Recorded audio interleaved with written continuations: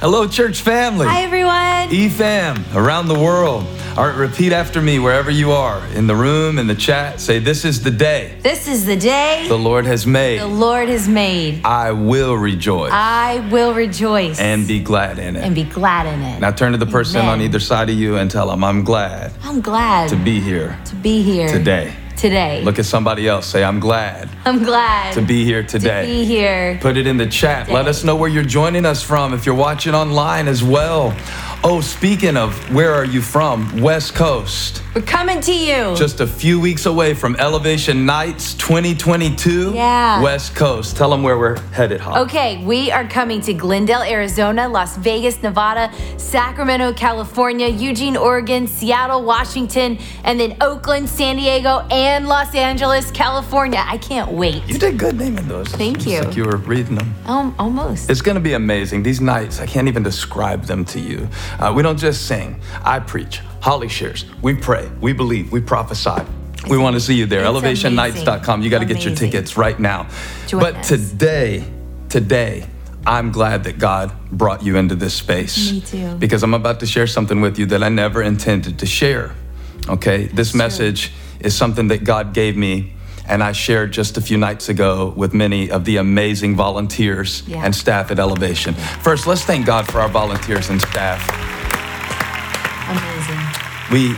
We have no idea how blessed we are to have so many amazing people. And I got emotional even talking to the room, just Yeah. thinking about all the wonderful people that God uses to build this church. Yeah. So when I started my message, I said, all right, I'm not sharing this online. I'm not sharing this with anyone, but God has a sense of humor. Because after I preached it, I never got more messages from people. Because it was so good. Yeah, and everybody was saying, you got to share that with the church. It was, I can't wait. And I was like, I can't share it like that because the way it came out was special. Right. And I'll never be able to do that again. Right. And then I decided I would just bring you right into that room today. So here it is. The message I said I wouldn't share. It's amazing. And then God said, share it. And we're going to go into it right now. Get ready for a word from God. Somebody say, I'm ready. I'm ready. Here we go. Matthew chapter 14, verse 22. Immediately, Jesus made the disciples get into the boat and go on ahead of him to the other side while he dismissed the crowd. And after he had dismissed them, he went up on a mountainside by himself to pray. Later that night, he was there alone, and the boat was already a considerable distance from land, buffeted by the waves because the wind was against it. Shortly before dawn, in the last watch of the night, the King James talks about the last watch of the night, Jesus went out to them, walking on the lake. And when the disciples saw him walking on the lake, they were terrified. It's a ghost, they said, and cried out in fear. But Jesus immediately said to them, take courage, it is I. Don't be afraid. This is irrational because I don't care if it is you, Jesus. It's weird that you're walking on water. So I'm still freaked out, even if you are the Son of God. But Peter, watch this. This is the part of the story that usually gets preached about. And it's the part I'm going to preach about too, because it's good. Lord, if it's you, Peter replied, tell me to come to you on the water. Come, he said. When Peter got down out of the boat, walked on the water, and came toward Jesus. But when he saw the wind, he was afraid, and beginning to sink, cried out, Lord, save me. Immediately, Jesus reached out his hand and caught him. You of little faith, he said, why did you doubt? And when they climbed into the boat, the wind died down. I'm going to give this message tonight a one-word title. I'm calling this message Winded. Winded. Help us, Holy Spirit.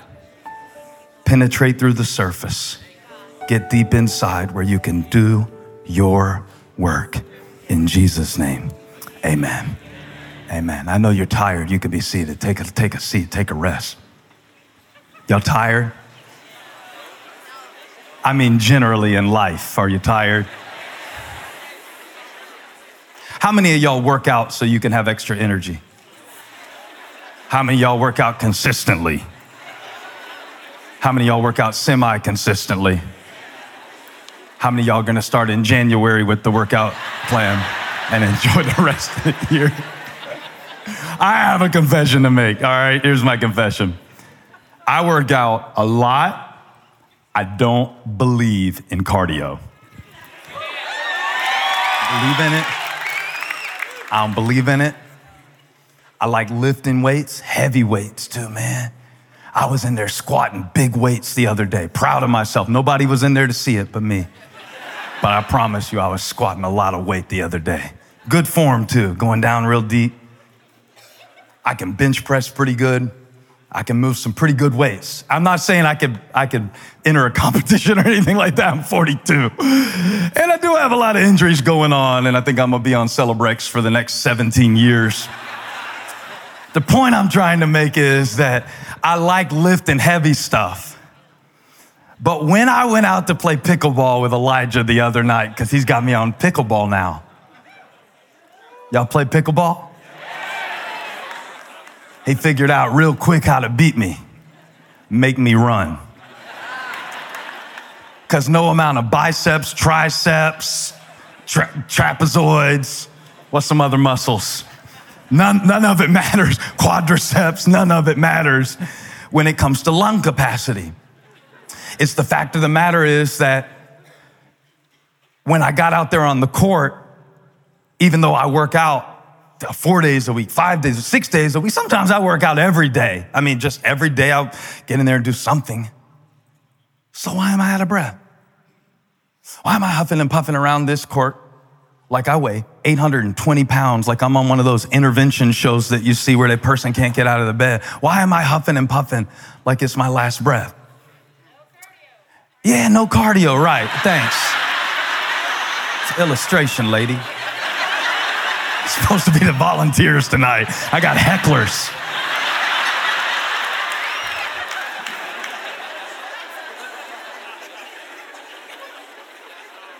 I'm out there for 5 minutes, and all the strength training in the world isn't doing anything for me. I'm winded. And once he figured that out, bam, bam, bam. If he can make me move enough, I'm out. Now, I'm probably exaggerating the point, but it's kind of hilarious that I invest so much time into what I call exercise. And I got a 17-year-old wearing me out on a pickleball court. This isn't even a full tennis court. This isn't like the US Open or something like that. It's pickleball.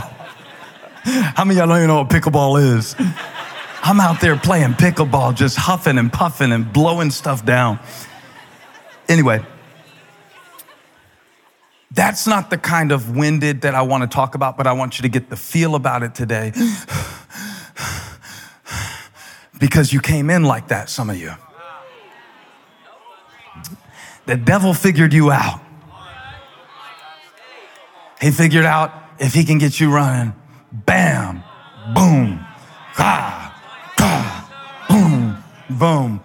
That although you're really good at Sundays,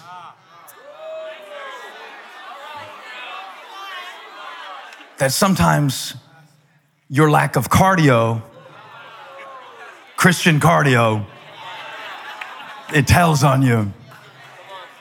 You know, it never crossed my mind all the times I preached on Peter getting up and walking to Jesus on the water. Because let me tell you something right now. I have given Peter a thorough investigation, this incident in his life.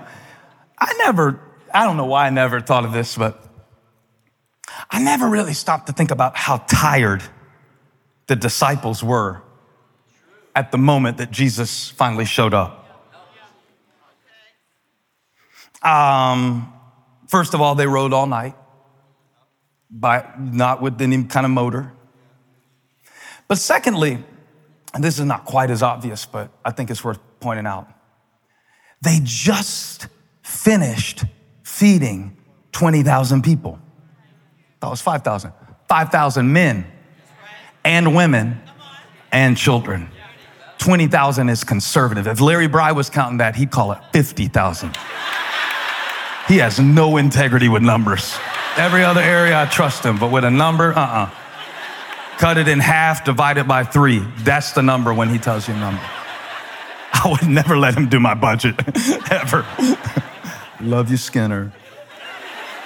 When they finished this miracle, now think about how much energy this would take. First of all, there's the fact that they weren't really planning to feed 20,000 people. Imagine the mental stress of having to feed 5,000 men and women and children when you really didn't know where it was coming from to begin with. And even though what God did, I want to stay here too long because it's not the real message, but I want to bring you into the miracle honestly, because even though it was amazing what Jesus did by feeding this hungry crowd, it was still exhausting. It was exciting. We just saw the most incredible thing that Jesus did. I mean, he just kept breaking off pieces, and every time we thought we would run out, we would come back to him and he would give us more, and we would take it to them and come back to him, and it was amazing. But it had to be exhausting. One Easter, we had about 8 or 9 worship services just at the campus where I was preaching live. The day after Easter, I couldn't get out of bed. The next day, I couldn't get out of bed because back then, before I had any good sense to play a video so I can be around past age 45, I'd preach all of them live, one after another. And about Tuesday or Wednesday, when I still couldn't get my energy up, I started to feel like I wasn't honoring God because he had done such an amazing thing. I think we had 2,000 people give their lives to Christ that Easter.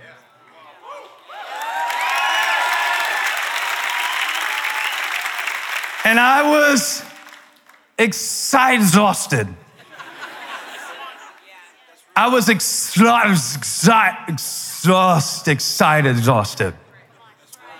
I was so happy what God did. I was so thankful that he let us see it. I was so amazed that I got to be a part of something of that magnitude. I mean, that was absolutely incredible. And I was absolutely exhausted. I thought it was a sin, but I was just winded. I thought I wasn't grateful. I thought, man, I should be running around giving God a Shabbat praise. I should be running around clapping my hands, all you people. I should be giving God praise for what he did. And all I want to do is just lay here because I gave everything that I had to give. And I'm winded. And it was wonderful, but I'm winded. Because guess what? I had to preach the next Sunday and the next Sunday. And back then it was Saturday and Sunday. Any of y'all remember Saturday night church?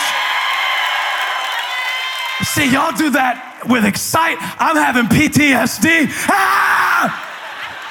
I'm having PTSD from running from the ball field over to the church this Saturday night. I'm trying to be a good dad, but I need to be a good pastor. And the people need a word from the Lord, but the kids need a dad on the sideline.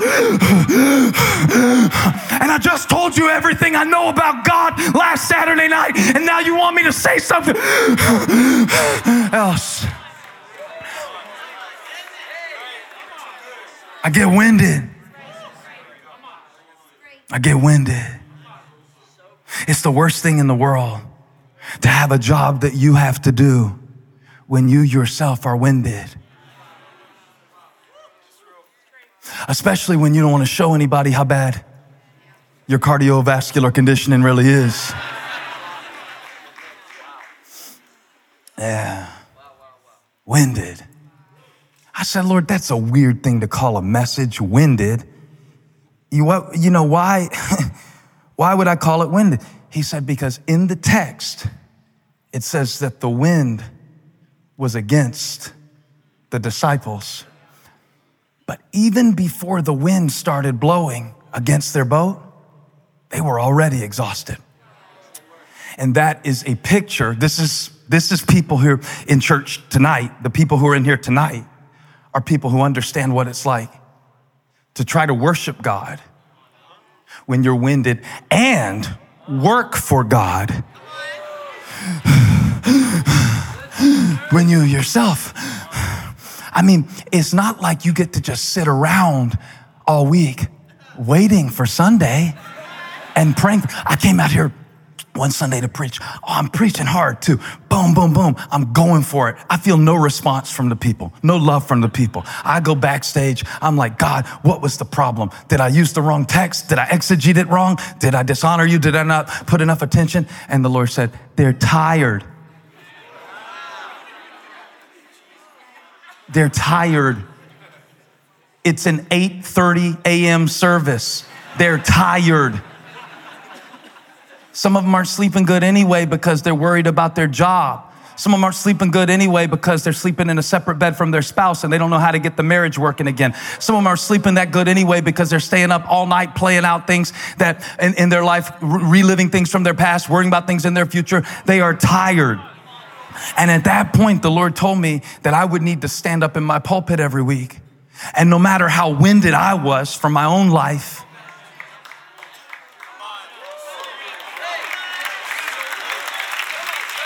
that I would have to learn how to depend on Him, to depend on His wind, to depend on His Spirit, not to need from the people a response in order for me to preach God's word.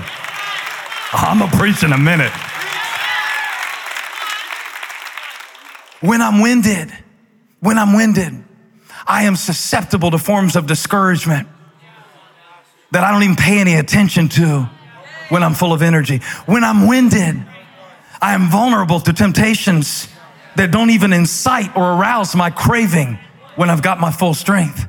When I'm winded, I start trying to give up on stuff that I fought the devil to get in the first place. When I'm winded. When I'm winded, I start thinking crazy stuff. When I'm winded, I don't even know if I can sit here with my family, even though I know I love them, but I don't know how to be present because I'm in 3 places at once. I'm winded. And watch this. It's not that everything that's happening in my life is bad. What they just saw Jesus do was amazing. And they're not complaining, but they are human. I want you to write something down. You haven't written anything else down tonight, and if you don't write anything else down, you need to write this down so you can have some notes from tonight to prove that you came here. The Holy Spirit does not consult human schedules. I know you don't want to hear that again, but I'm going to say it again.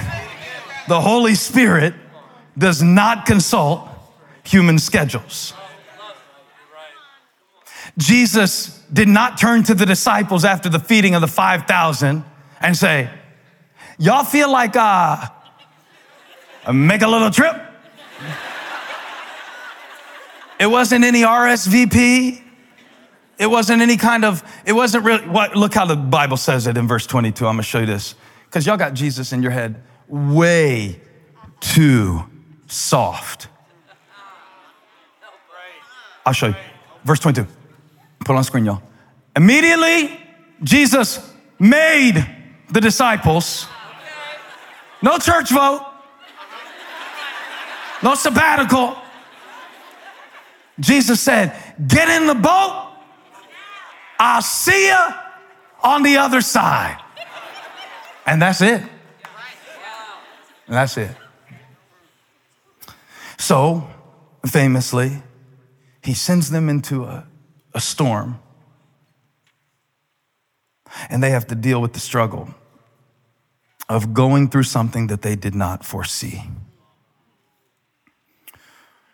What's interesting about this room is that, I don't know if you've just been serving in this church for 2 weeks or somebody was over here, we were celebrating 10 years. What an amazing thing. What do you do again, Clemson? I don't remember what they said. Production. That's really cool. Who was it back here that was doing the data entry? Yes, Cindy. Cindy, has it ever been windy? Cindy. And what I mean by that, let me clarify. Let me do this for the whole room. I don't want to pick on Cindy, but we'll use Cindy for an example because it works really well phonetically. Wendy, Cindy, all that. How many of y'all are greeters in the church? Isn't it fun to greet people? When it's fun to greet people? Isn't it fun to greet people when you got a good 8 hours? Isn't it fun to greet people when God just answered your prayer? Isn't it fun to say, welcome to Elevation, when you're happy to be there too? And yet, the measure of discipleship is not the enthusiasm that you bring to a task. When the waters are still and the lake is calm and the stomachs are full. Watch this. Everybody in the crowd is leaving with a full stomach. The disciples are exhausted, having to take the bread individually to 5,000 family units. Do you know how much cardio that involves? And then pick up all the basketfuls of broken pieces that were left over. You know how big and heavy the baskets were? This is a picture of why some people leave church on Sunday, big smiles. Oh, that was wonderful. The ones who leave early before the invitation even happens, so they don't have to fight traffic with 4 cars in the parking lot while somebody's being snatched. This is just us tonight. This is why I'm not putting this online, because some people leave going, that's wonderful. But sometimes you gotta leave saying, I'm exhausted, I'm excited, I'm fired, I'm tired, I'm fired up. I don't know how I feel, but I want to do what you want me to do, Jesus. Am I right about this? Don't trust a Christian who never breathes heavy. Don't trust a Christian who never cries tears. Don't trust a Christian who never comes in looking like they've been through hell, smelling like smoke was sent. There was a 4th man in the fire.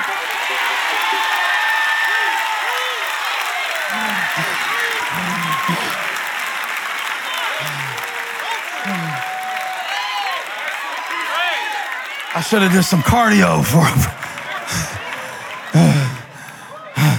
This is what it really feels like to do ministry. It's like, oh, that was amazing. I'm exhausted. I feel used by God. I feel used. I feel taken for granted. Pastor, you got that camera put in my house again? Yeah. I got one. Watch this. I got a camera that's way better than one in your kitchen. The Lord showed me what you've been dealing with in your spirit. So I'm going to give you something that he gave me from my private stash. I don't let just anybody have this.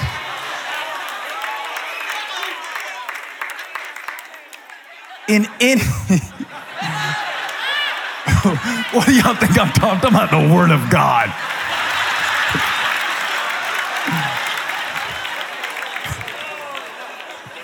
And this is our volunteers. I love this church, man. There is no place in the world like Elevation. I don't care. I don't care. Tell the devil I said it. There's no place.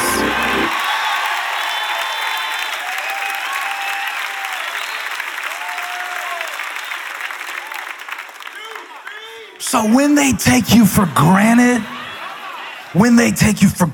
in what you do, you know what that means? You're good.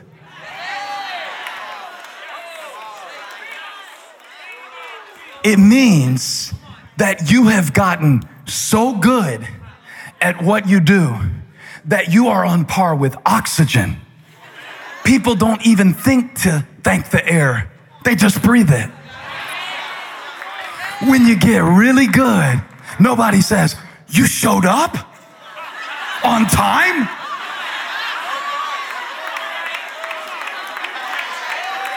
They just assume that if you signed up to do it, when you said you would do it, You meant come hell, come high water, come storm, come wind, come. If I said I would, I will.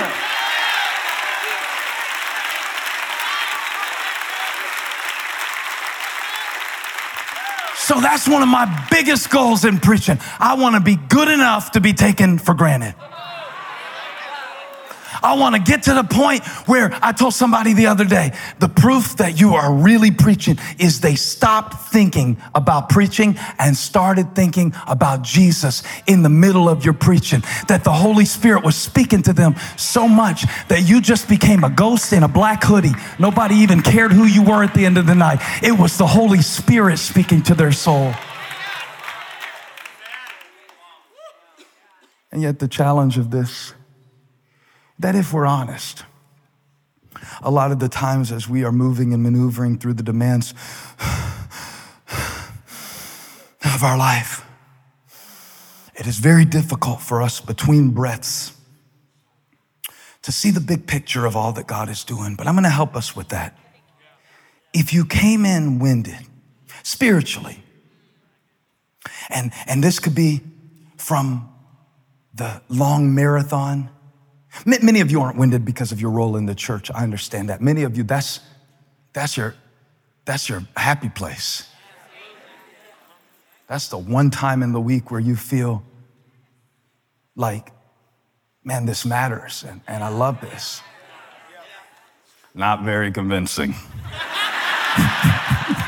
I kind of floated that out there. Man. All right. But see, I know what you're thinking, because you're like, yeah, I'm happy to be here. I'm really glad to be here. No sooner do they get in the boat than they feel the wind is against them. For all of you Christians who try to prove that you are in the will of God by the absence of contrary wind, in other words, we think that everything God gives us to do, the proof that he called us to do it, is that it's easy.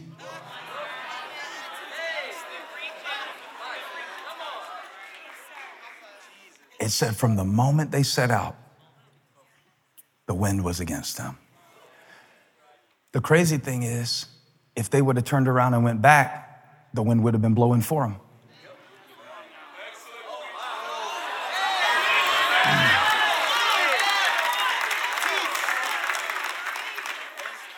But I can't go back because I had a word from God that he said he expected to see me on the other side.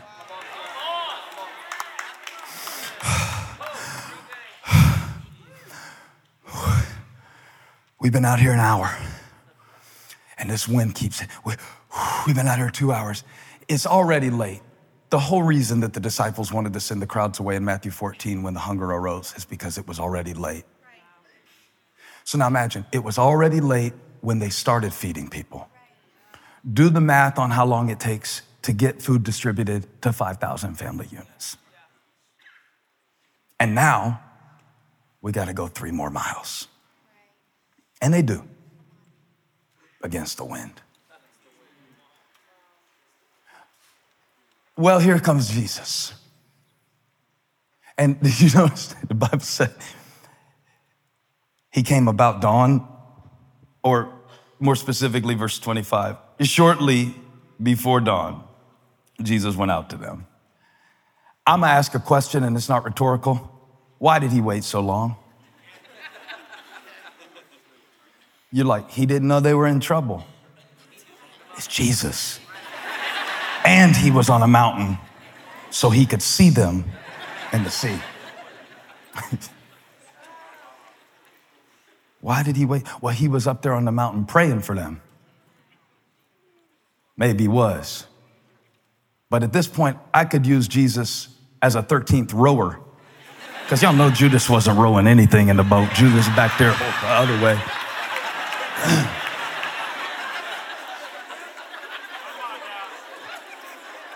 So when he showed up at the last possible moment before the darkness goes away, so that they can have trouble recognizing him because the sky is not illuminated, so that they would have to trust him by faith based on not what they saw with their eyes, but what they heard with their ears.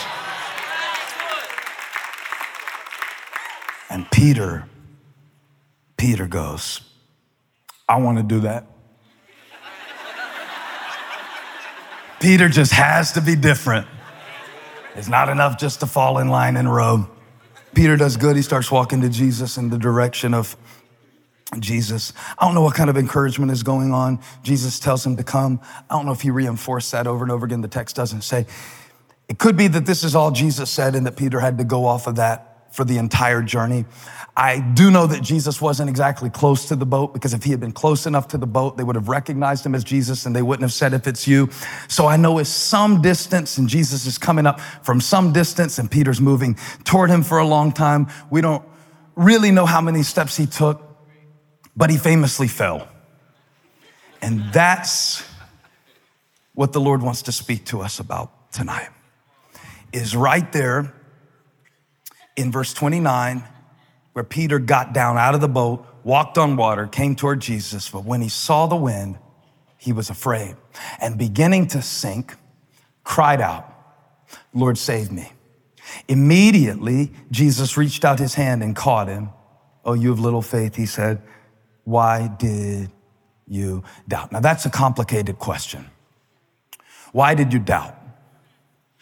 It's not easy to explain the reasons that we begin to doubt what God has called us to do. It's not as easy. People will give you simplified solutions for spiritual struggles. Just trust the Lord and stuff like that. What about the trauma that makes it hard for me to trust anybody, especially a God that I can't even see? And when you tell me to trust the Lord, how do I know that it's him that I'm trusting and not just my idea that I had when I stepped out in faith? That is a very complicated question. Why did you doubt? Did somebody else's voice get in his head? It's a complicated thing to describe your insecurities to somebody. A lot of people look at you, how handsome you are, how beautiful you are, how strong you are, how gifted you are, how talented you are, how, what's the word? It means like bubbly your personality is. What's the technical word? Effervescent. Is that right? Effervescent? And they look at you and they're like, she's so effervescent. If I had her effervescence. Oh man, Cindy, she's just so strong. Cindy is so steady and so consistent. But it gets windy for Cindy too. Why did you doubt? Why were you having a conversation with yourself this week? Does it even really matter what I do? And does anybody really care that I do it? And am I even really good at it? You can get quiet. The Holy Ghost told me this message, so I'm not confused about it. I know. And meanwhile, the devil tells me the same stuff. So I know what that feels like. I know exactly what that feels like. I can't tell you exactly why I get in that place. I can't tell you exactly all of the psychological and neurological factors. I don't know all the things that accumulate in one's life to bring you to a point where you begin to doubt. When you're doing so good, really staying on top of it, really doing good with the diet, really doing good staying clean, really doing good. I'm going to confess the word. I'm going to think positive. I'm going to have a Bible reading streak. I'm going to do it. I'm going to do it. It's really hard to understand what goes wrong in those moments when you sink. So rather than answer that question, which is never explicitly answered in the text, why did you doubt? Probably because it's far too complicated to be included in this simple story. I want to answer a simpler question. And instead of asking, why did he doubt? I want to ask the question, when did he doubt? The answer is in verse 30. But when he saw the wind. There is nothing in this text that indicates that the wind got stronger at this moment and knocked Peter off of his balance. From all appearances, the wind was blowing at the same velocity as it had been blowing the whole time he stepped toward Jesus. And he's walked a long way against the wind. It doesn't say when the wind picked up, Peter fell. It doesn't say when the wind gained and started to gust and thrust with momentum, Peter fell because the wind got so bad. It doesn't say when the circumstances got worse, Peter's faith weakened. Actually, a lot of times when the circumstances get worse, that's when our faith actually locks in and gets stronger, because now I know I need God and I can't play around. Now I'm getting to the place of realizing that if I don't have Jesus, I'm going to sink out here. No. It wasn't when the wind got stronger that Peter fell. It said when he saw the wind. The same wind that had been blowing against him the whole time, it was still blowing. But for so many steps, he wasn't paying it any attention because he was locked on Jesus. For so many steps, he wasn't paying attention to how the waters move him. He wasn't paying attention to how it was rocking this way or that way or the waves. He wasn't paying any attention to that. The wind didn't pick up. His focus changed.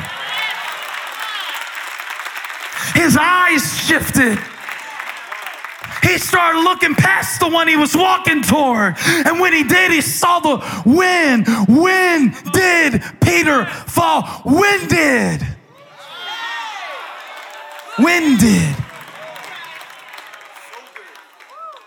When did you start focusing on all the things that are going wrong so much that you forgot that God brought you from a mighty long way? When did you forget that his blood prevailed at Calvary, that one drop was enough to come?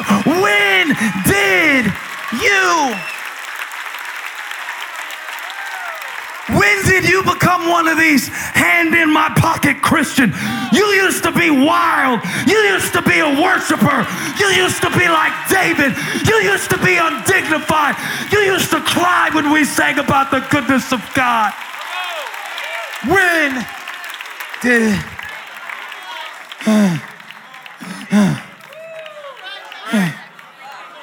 Maybe you got tired out there. It's hard walking on the water. It's hard keeping your focus. I've been rowing all night. I've been feeding people I didn't plan to have come over. I've been smiling at people who came in grumpy. I've been trying to be nice. I've been trying to be kind. I'm winded. Your feelings. I'm not picking on Peter. Man, it's hard enough for me some weeks to get a haircut and pick out a shirt and get up and grab a microphone and preach. So God knows I love him for trying. But when he saw the wind, it wasn't like it just started at that moment. That would make sense. But you've been doing this the whole time. We'll walk you through it. Sometime we'll walk you through those moments where you quit caring. We'll walk you through those moments where you started believing. I was writing in my journal one day and the Lord gave me something very powerful and painful to hear. He said, you stopped believing that your faith can change situations. Now you use it as a coping mechanism. You don't put your faith on stuff like you used to. When did?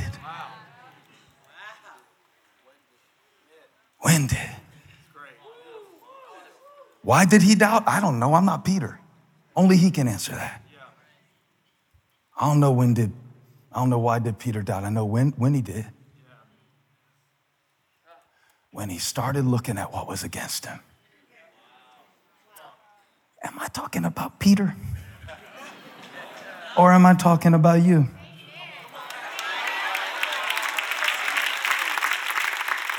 Wouldn't it be foolish for you to get fixated on all of those who didn't love you and not receive from those who do? When did you get hard-hearted? You used to be open. You used to pray for other people. You used to do that. And you know what? When you prayed, you expected something to happen from it. You checked up on it. You were texting them 10 minutes later. Did it happen yet? Okay, I'm gonna pray more. Okay, I'm gonna pray in tongues. Did it happen yet? When did you stop being that little girl? You used to sing to Jesus. You used to sit in your room and sing to Jesus. Devil stole your song because you went in a storm.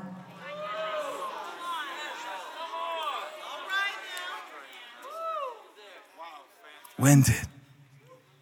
It's just a question. When did you take your eyes off of what Jesus was moving you toward and start only thinking about what was coming against you? Hey, reality check. When did Jesus know there was going to be a storm? When he told them to go. He knew exactly what these fools were about to face. Nah, he's not shocked. Hey, everybody in here is struggling with, well, I don't know if God can use me because I've been struggling with some stuff in your life. Well, let's get that figured out. Let's don't just have you wallowing around in sin, just wrecking your life and all that.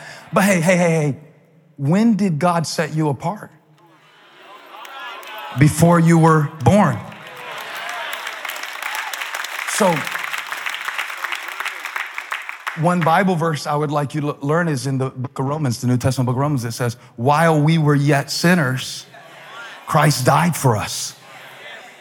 So if he called me, Jeremiah 1:6, and set me apart from my mother's womb, and then he saved me while I was still a sinner, why would he stop using me now just because I struggle with something?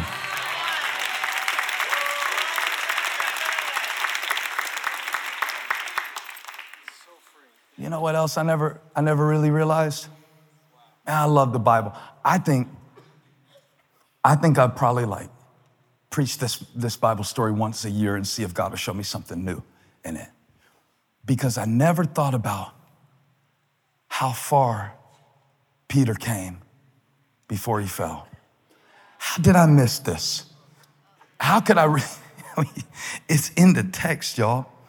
In verse 31, immediately Jesus reached out his hand and caught him. We have already established that Jesus was at a far enough distance where they could not see him except through his silhouette. You mean to tell me Peter got all that way? The Bible didn't say when he cried out, Jesus ran over and picked him up. I'm coming, Peter. No, the Bible said immediately. Peter was within arm's reach of Jesus. And you want to fall now? You are this close to your breakthrough. You are this close to being the person. God, you are this close to your freedom. You are this close to your kids turning around and coming back to God. You are this close to your miracle. I know I didn't come this far to fall down now.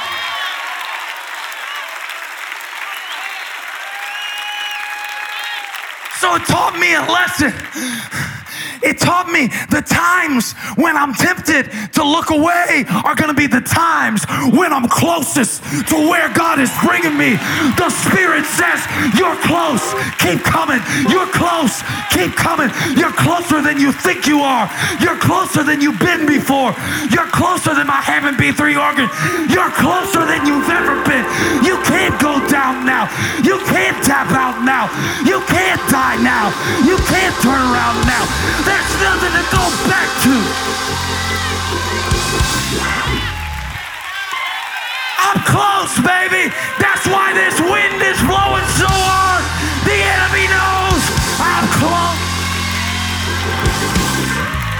You're close. I don't know who this is for, but you're close. Ah, you're so close. You are so close.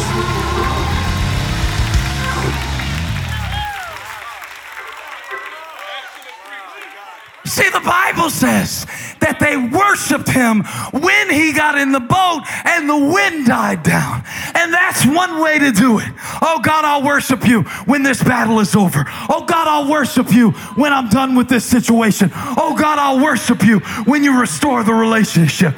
But why not worship him while you're still in it? When did you praise him? In the middle of the storm. When did you praise him? In the middle of the night. When did Paul and Silas start to sing? And at midnight, I'm preaching.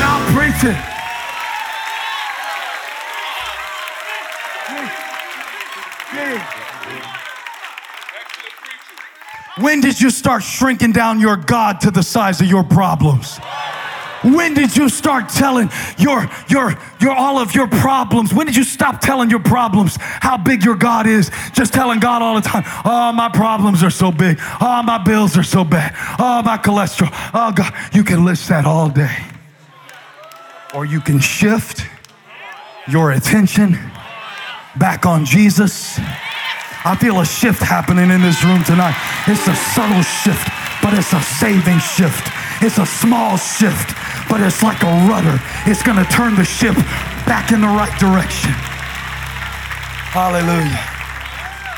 So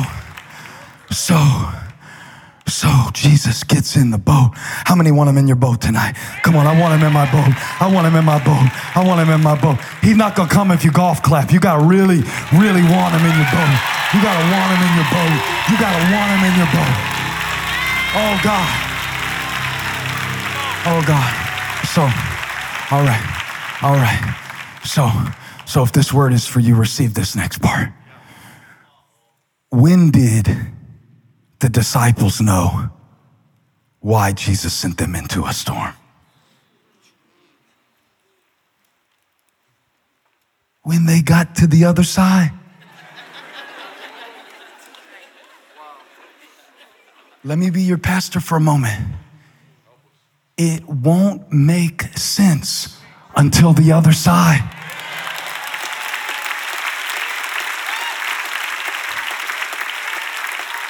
I'm almost done. Give me verse 34. When they had crossed over, they landed at Gennesaret. And when the men of that place recognized Jesus, they sent word to all the surrounding country. People brought all their sick to him and begged him to let the sick just touch the edge of his cloak. And all who touched it were healed. When did they know why it was important to get through the storm? You reckon it took about 3 healings? It says the whole city started coming to Jesus when they got there. Did it take 5? Did it take 10? Do I hear 12, 15? Do I have a 15? Do I have a 20? I mean, certain disciples probably saw it real quick. Oh, that's why we had to get here. Some of us are a little slower. How many ways is God going to have to show you that everything he takes you through for a purpose?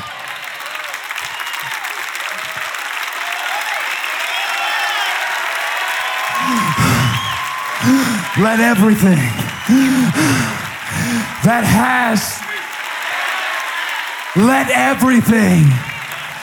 has, if I'm still alive, if I'm still breathing, if I'm still standing, there's a reason he didn't let me go down. He's not through with you yet.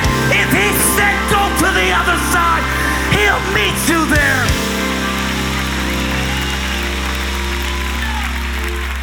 You've got to get through it. You have got to get through it. I don't know who this is for or what you've been contemplating, but you have got to get through it. You have got to press through the doubt. You have got to get through the unbelief. You have got to get through the crowd. You have got to process the trauma. You have got to move through the emotions. You have got to get through it.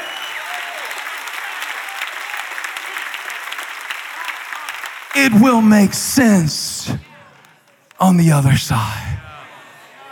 You don't know what's on the other side of your storm. Only He does. You don't know what's on the other side of your obedience. Only He does. You don't know who you told welcome to Elevation Church when they walked in Sunday. Only He does. You don't know who you gave a smile to. Only He does. Only He knows what's on the other side. Only He knows what He's taking you to. You don't know. You don't have to know. You just have to get through it. When did you stop believing that God can get you through this? Touch 3 people. God can get you through this. Tell them God can get you through this. And you may not even know why. You may not even know why.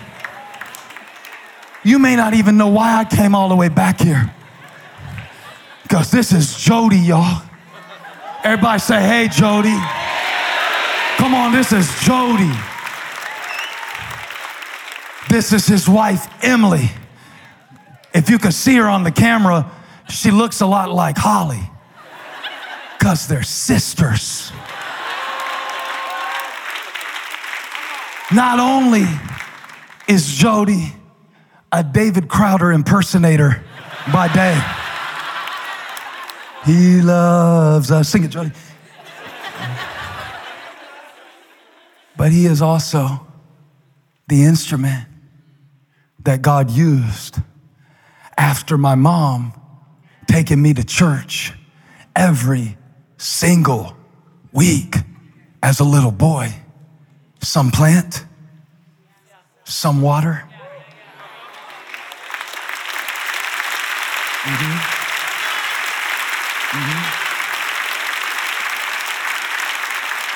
So, when did I meet this bald beauty? When did I meet him? My junior year of high school. When did I give my life to Christ?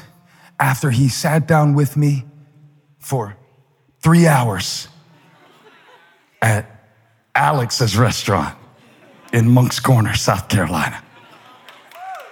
When am I gonna take my hand off his head? When I'm dang well ready. This is my volunteer night. I only get one a year.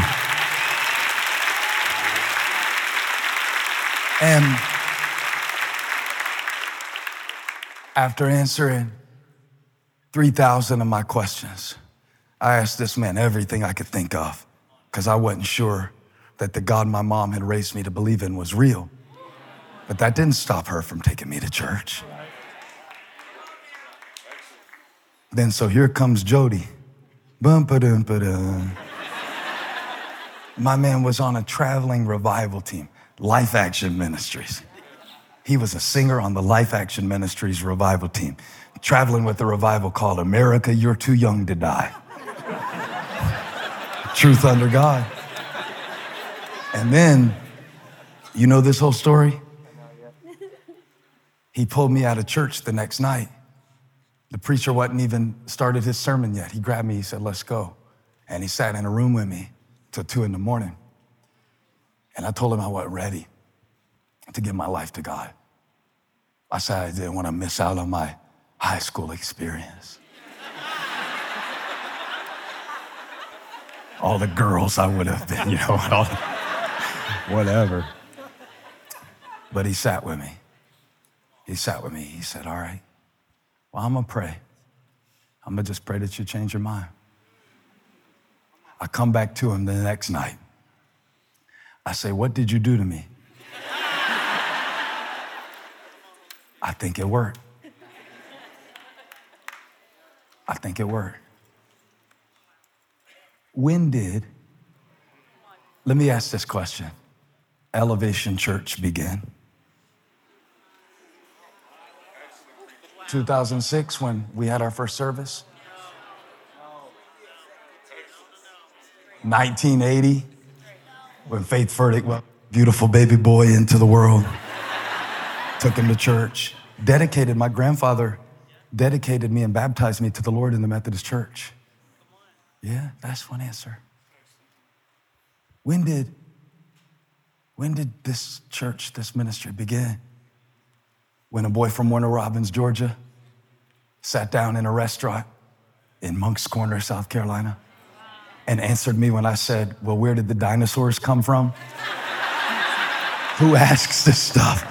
I did. And then I think about my mom's up there. And I think about Jody's right here. And I think about LJ's playing softly so I can start closing this sermon. And I think about me being in the middle of y'all, even just how this feels right now. And I think about when you walked in the doors of our church for the first time. And I think about when God grabbed a hold of you and you said, you know what? I want to be a part of something bigger than me.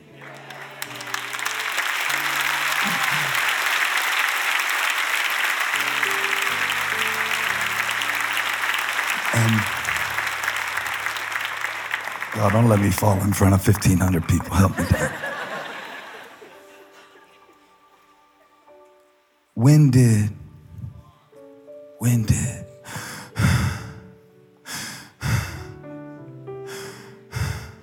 I know you feel sometimes like, man, at least I do. Maybe you're just more mature than me. I know you feel like sometimes I can't keep doing all this. It's too much. I can't keep fighting this, man. I don't feel like trying today. I don't feel like being me today. I don't feel like sowing into somebody else today.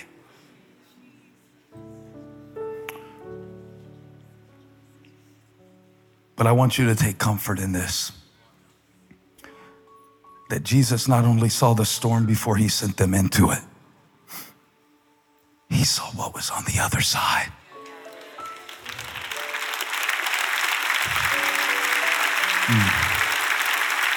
Receive that.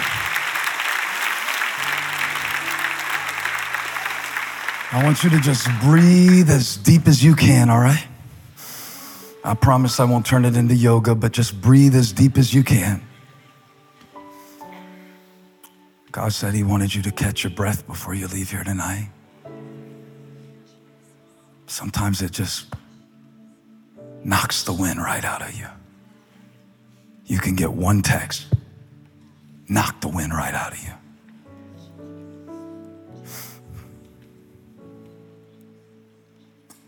But the moment that he fell, Jesus was right there, and he still is. There are miracles on the other side of this. You know that, right? They got to take Jesus to Gennesaret so he could heal an entire city. You are carrying the presence of Christ. And it's exciting, and it's exhausting. But I promise you one thing, it's worth it.